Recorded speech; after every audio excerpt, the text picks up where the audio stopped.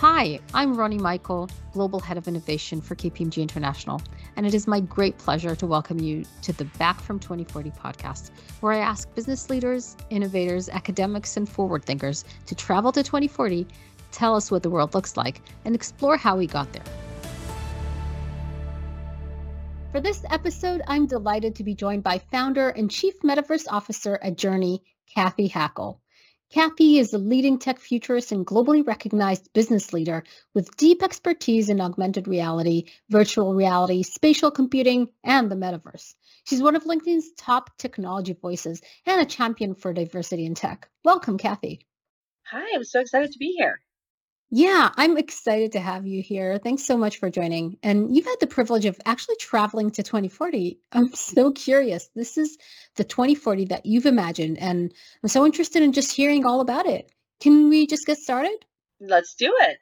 All right. Well, I'm really curious to know what was the first thing that you did when you got to 2040? The first thing that I did definitely was go visit my kids. I've got Well, three definitely as kids. a mom, yeah, I would Yes. do the same. I got to go check on them. They're not responding to my texts or whatever, we're sending at that time for the brain computer interfaces. But I got to go check on them. I have three kids who are all Gen Alpha. So Gen Alpha was still being born back in 2022. And in 2040, my oldest would be 30 years old, right? So Wow. really interesting moment. I'm a mom. Yeah, I would do the same. Well, what did you find out? How were they and what were they doing, just to hang out and to occupy themselves? So basically, what I did find out is that they're still communicating a lot amongst themselves, not always with their mom, but they're very close. That hasn't changed. But they're using, everything from holograms to, virtual reality, to all sorts of things to communicate. My daughter is actually, right now on the moon. She's a lunar food scientist. And, it's a little harder to communicate with her up there, but, through holograms, that's easy to do. There still is no space elevator because that would be still in 2040, really hard to create. There's shuttles that come up and down. So sometimes the younger kids who would be 27 and 22 would be going up every once in a while to visit her, and she'd be coming down. And food has become something that we start to grow on the moon. And the kids are using technology more than ever before. My son, who from a young age was a game developer, is kind of one of the top leading game developers. Games have actually broken out of like back in the day when people used to use Nintendo Switches and phones. Yeah. They're actually all around us now. So people some people wear wearables, some people wear contact lenses, and you play games all around. So it's like Pokemon Go, but on steroids. Wow, that's amazing. Is it just games or is it also a way of life as well? Yeah, it's a way of life. Definitely. My youngest, who's in fashion, a lot of her fashion designs, you can see them through wearables. So she's a you don't even call it virtual fashion designer. That's me being old in 2040, right? She's just a fashion designer. But yeah, it's all around. It's how you play, it's how you socialize, it's how you shop, it's how you work, which is really interesting. So my oldest, who's, a lunar food scientist, uses technology as well to be able to kind of look at the ways to combine crops from Earth and crops that she's growing up. She's growing in space, because she uses these different technologies to visualize how to combine that DNA. So yeah, it's a really interesting moment where technology is really all around us. It seems to them it seems so primitive. They're like, how those iPads that they had when they were little. That just seems so primitive to them now that the internet is really all around us, and not just on Earth, also in the moon. And you talk about so many things. You don't call it augmented reality, but it sounds like augmented reality. Is it really augmented, or do they also kind of dive into a complete virtual reality? Well, I think the difference is we call it like that, but it's just reality to them. And the word metaverse, they haven't used that in a long time. That's not what they call it anymore. It's just reality. Sometimes what I do here is like when my son wants to be a little bit more immersed, he might go in full immersive mode and kind of everything around him is virtualized. But if he's doing something around work, he might not want everything to be virtualized. So he might be more in that kind of like a medium setting where it's a combination. So yeah, he'll go back and forth. It's just reality to them. Like back in the day, that blurry edge between physical and digital that seemed very clear to my generation. Like that just seems antiquated right now. Wow, that's amazing. And another thing that we used to talk about in the 2020s was digital identities and digital representation. Is that still a thing? Is that a term that people use? Yes and no, in the sense that, they're still exploring who they are. I think, humanity, humans, we will continue to explore and push the limits. What I do see is like teenagers nowadays. So like I said, my oldest is 30 and she has kids. They're not quite teenagers, but they're getting soon to be tweens possibly. And they're starting to push the limits. And, the rebellious kids of my generation would wear crop tops and get belly piercings. Nowadays, it's like all these virtual tattoos and all these sorts of things, that are completely different. So rebellion when it comes to fashion has changed and evolved. It's just not crop tops. It's a little bit more technological. So definitely, the kids pushing boundaries. And yeah, it's a little bit of a change there. And can you tell me a little bit more about self-representation in 2040? I mean, I'm sure there's more to it now that people can get fully immersed or partially immersed or whatever they call it in 2040. Yeah, I think there's continued self exploration for sure. As we've seen, the interesting thing is that you're kind of in some ways now that technology has really broken out of phones and everything that we used to use. You can be whoever you want to be, or you can be seen in any which way you can be seen. So, if I think back in the day in 2022, I mean, you were still stuck with the physical body you were born in, right? And people in 2040 are still physical beings in a physical world. But with that layer of data and layer of, virtualization over them, they can actually choose to be seen in a different way, right? So sometimes, let's say one of my kids wants to be seen as a dragon. That's what they use. It's almost like it's Halloween every single day, but it's just a different type. It's just accepted, and yeah, they can explore their identities. They can show certain parts of who they are to certain people depending on what the preferences are. And yeah, I definitely see, kind of a generation that's a little bit more fluid in how they express themselves. And the interesting thing to me is that back in the day, we used to make fashion choices every day with physical fashion mostly. But nowadays, like that, the generation, the Gen Alpha, who are kind of like the adults, are the ones kind of making fashion choices, but they're more virtual fashion, even though they don't call it virtual fashion. That sounds simply amazing, almost hard to believe. But tell me, what struck you as the biggest influence of all of that on the economy and on business models and generally on the way that businesses act to respond to all of these needs? What I noticed, what really struck me in 2040 is how much the future of fandom has become incredibly important and how niche sectors are really the bread and butter for a lot of these brands. In 2022, we had giant mega brands, right? Giant all encompassing mega brands. Now you still have those, but you have more of these sub brands or niche brands. So like culture has definitely evolved. And I think from a business model, that idea of co-creation that we started, just as an idea in 2022 is full blown being lived in 2040. So I find that really interested. At the beginnings in 2022, we used to talk about token gated commerce. Now a lot of things are token gated, right? And it is about the fans, the people that love your brand or etc. You had brands like Artifact, for example, in 2022, kind of just really being cutting edge Web3 brand. Now they're like main they're just like mass market. Everyone has Artifact. So yeah, it's interesting to see how things have evolved and also the concept of luxury and what we consider luxury to be. And then from the work perspective, I mean, the way people get paid is different. We used to have to wait for everything to come, through direct deposit on a bank. It's almost an evolution, a bit of a middleman not necessarily being there all the time. That being said, cybersecurity, or we don't, the kids don't even call it cybersecurity, just call it security, is, kind of still something that a lot of people worry about.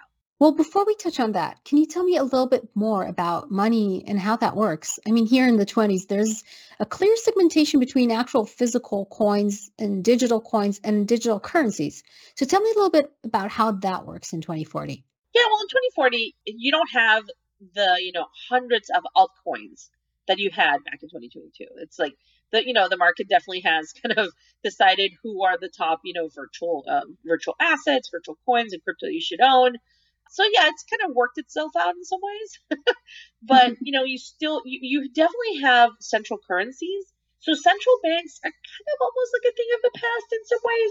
There's digital currencies. It's hard to kind of really understand because The true idea of decentralization is getting rid of the middleman. But sometimes with cybersecurity, well, security as they call it nowadays, if something gets hacked and stolen from your wallet, sometimes depending on who you quote unquote bank with uh, or do business with, there might be no customer service. So whoever has that on their wallet is who owns that asset. So I think there's a little bit of that. I think some people that maybe use some of the lower tier services don't have any type of customer service, while the higher end, more of the luxury products might have people that can kind of come in and make sure that everything on their crypto wallet is safe. Just kind of in 20, like similar to 2022, but on steroids in some ways. And yeah, and I mean, central banks are kind of a thing of the past. There are digital currencies, that are still pretty strong. That the digital dollar is still kind of a really important, measure of value. Definitely, things have changed and evolved, but some things have remained the same. And have we been able to break physical boundaries between physical and virtual assets, or between different currencies, or just even those boundaries between having a dollar in your pocket or a virtual dollar in your virtual pocket? Yeah, I mean, physical dollars are in museums nowadays, right? No one really carries those around except you're nostalgic or something. It's all virtual, it's all virtual currencies. Definitely you saw a giant change in developing areas. Like, for example, Africa was one of the regions that adopted, virtual currencies very easily because that just made things a lot easier, especially, with family members that were in developed countries sending out, money to the developing countries, which now have, changed. That has definitely been a boom. And yeah, it has changed. I mean, it depends on what digital currency you're using. Some of them are one to one. Some of them are not interchangeable and fungible. So it really depends. There's still things being worked on. Definitely, the underlying blockchain technology has become a lot more environmentally friendly than what it used to be in 2022. So that's a positive thing. And then you have the connectivity happening with lunar space dollars, and then the currencies we use on Earth. So add another layer to that, and space exploration, getting to Mars, some of the very very young colonies, and what assets, how they're valuing money. So yeah, I think the idea of money, the idea of value, the idea of currency have definitely evolved and changed. And with that, our mindset as well as to what value is. Tell me a little bit more about that. So especially for my kids, I think they value, depending on the kid, right? But I think they value like exclusive experiences more so than physical assets per se. So access to a special experience that lets them, relive a concert from their youth, or relive, an experience at prom, or things like that. I think that there's a value in kind of being able to relive some of those experiences, and they pay a premium for that. Whereas, they might not necessarily want, a Birkin bag like I did back in the day. I gave myself one for Christmas in 2021. But yeah, to them, that doesn't necessarily have a lot of value. And with business models changing, assets being virtual, and experiences being so valuable, it just sounds like the whole way of being has changed. Have jobs changed as well? I mean, is there still a 9 to 5? And especially with the creators economy, I'm just wondering if people found a different way of actually living. Yeah, I definitely see a change. That idea of clocking in and clocking out, or gray cubicle farms. Oh my goodness, that's a thing that went by the wayside a long time ago. My kids choose to either work in a virtual office, they can work out of in nature, they can work from anywhere, right? I think that was one of the big promises of the metaverse, was the full convergence of physical and digital, and you definitely see that right now. And the idea and the concept of work is changing as well, with folks living past 100.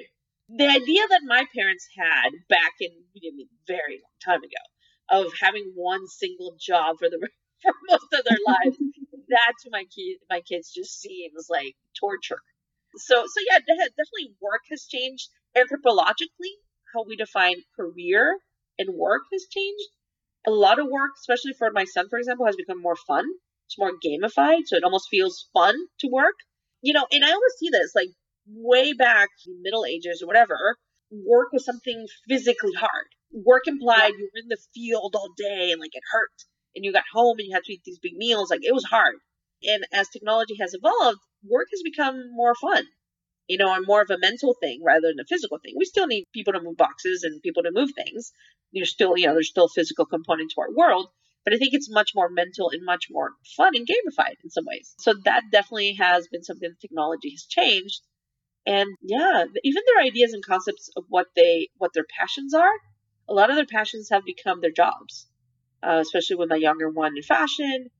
And then even with the changes using blockchain technology that we start to see implemented in 2022, the fact that now in 2040 there is some level of data ownership because we give off so much data that people can own some of their data and realize, like, I want to share my data with this company, but I get paid for my data.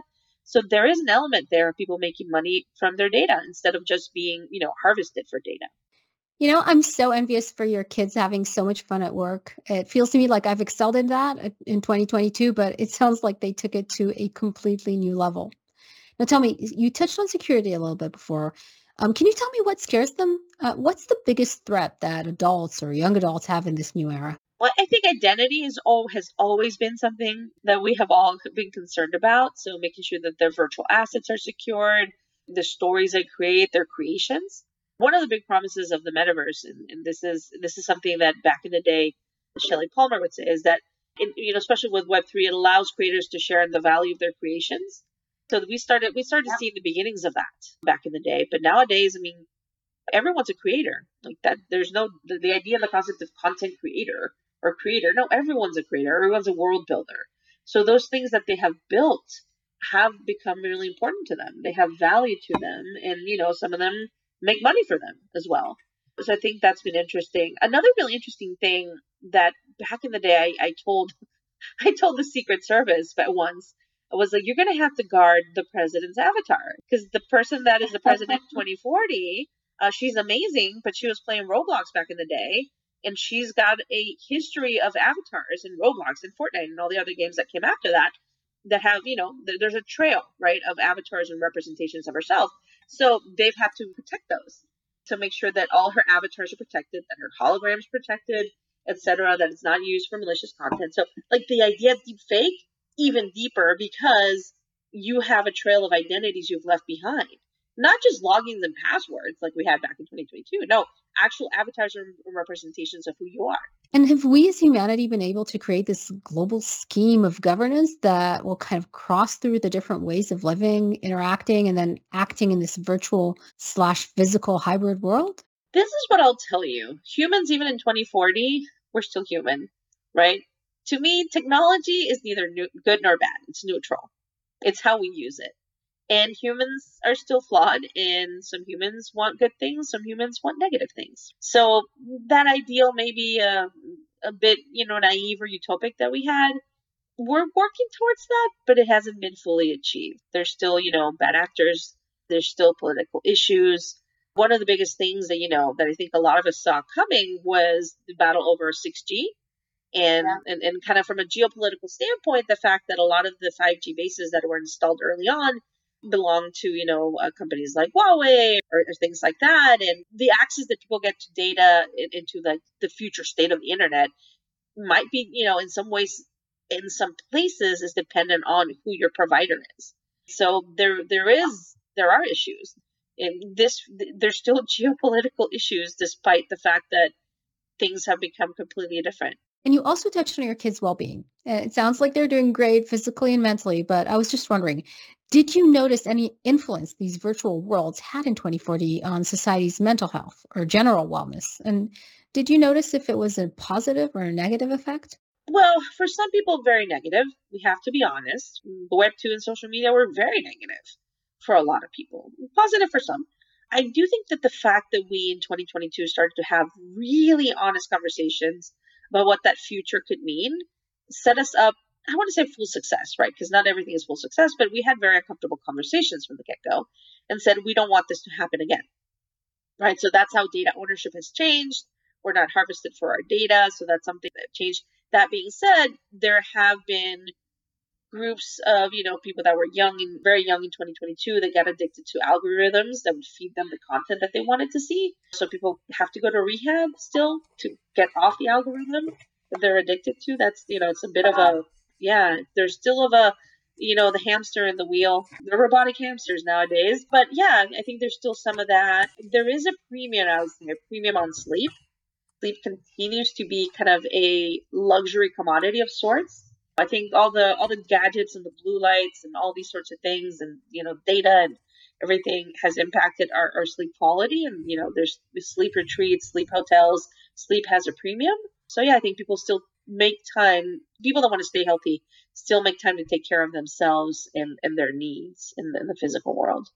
That's great to hear. And it sounds like it's been an amazing journey. Now, I know you have to come back to the 20s, but let me ask you this. Is there anything significant that you're taking back with you? Anything that you're going to change in the way you live? Or maybe you just have some advice for the people of the here and now? Well, I always start with my kids in mind, right? Just like I started the episode. I'm going back realizing that they're still very close. That even though some of these technologies that we envision, people said they make people more individualistic or it's going to disconnect people, humans still crave human connection, whether it's virtualized or whether it is physical. And I'm taking that back with me. And I do think that very important, I want maybe some of my kids' friends who have had issues with algorithm addiction and those sorts of things to set them up for a better future. So going back, I'm definitely going to want to make sure that we have some more of those honest conversations. And one thing that I will be doing when I go back is definitely encourage my kids to explore more virtual fashion and to explore their passions in gaming. I think that there's a lot of wonderful things that they're going to create. And for my oldest daughter, who's really into food, continue to support her passion for food science. And who knows? In 2040, she's on the moon. So maybe in 2050, she'll be in Mars. Amazing. And it sounds like we all should start exploring gaming if we haven't already, because it's the future of life and the future of work. So we should get ready. Indeed. Perfect. Thank you so much for taking us through your journey to 2040. And thank you so much for joining this podcast. It's been a pleasure. Well, I had a great time on my trip. Happy to be back, though. Perfect. Thank you so much. Thank you. Thank you for listening to Back from 2040, the KPMG podcast where our guests travel to 2040 and back and tell us all about it.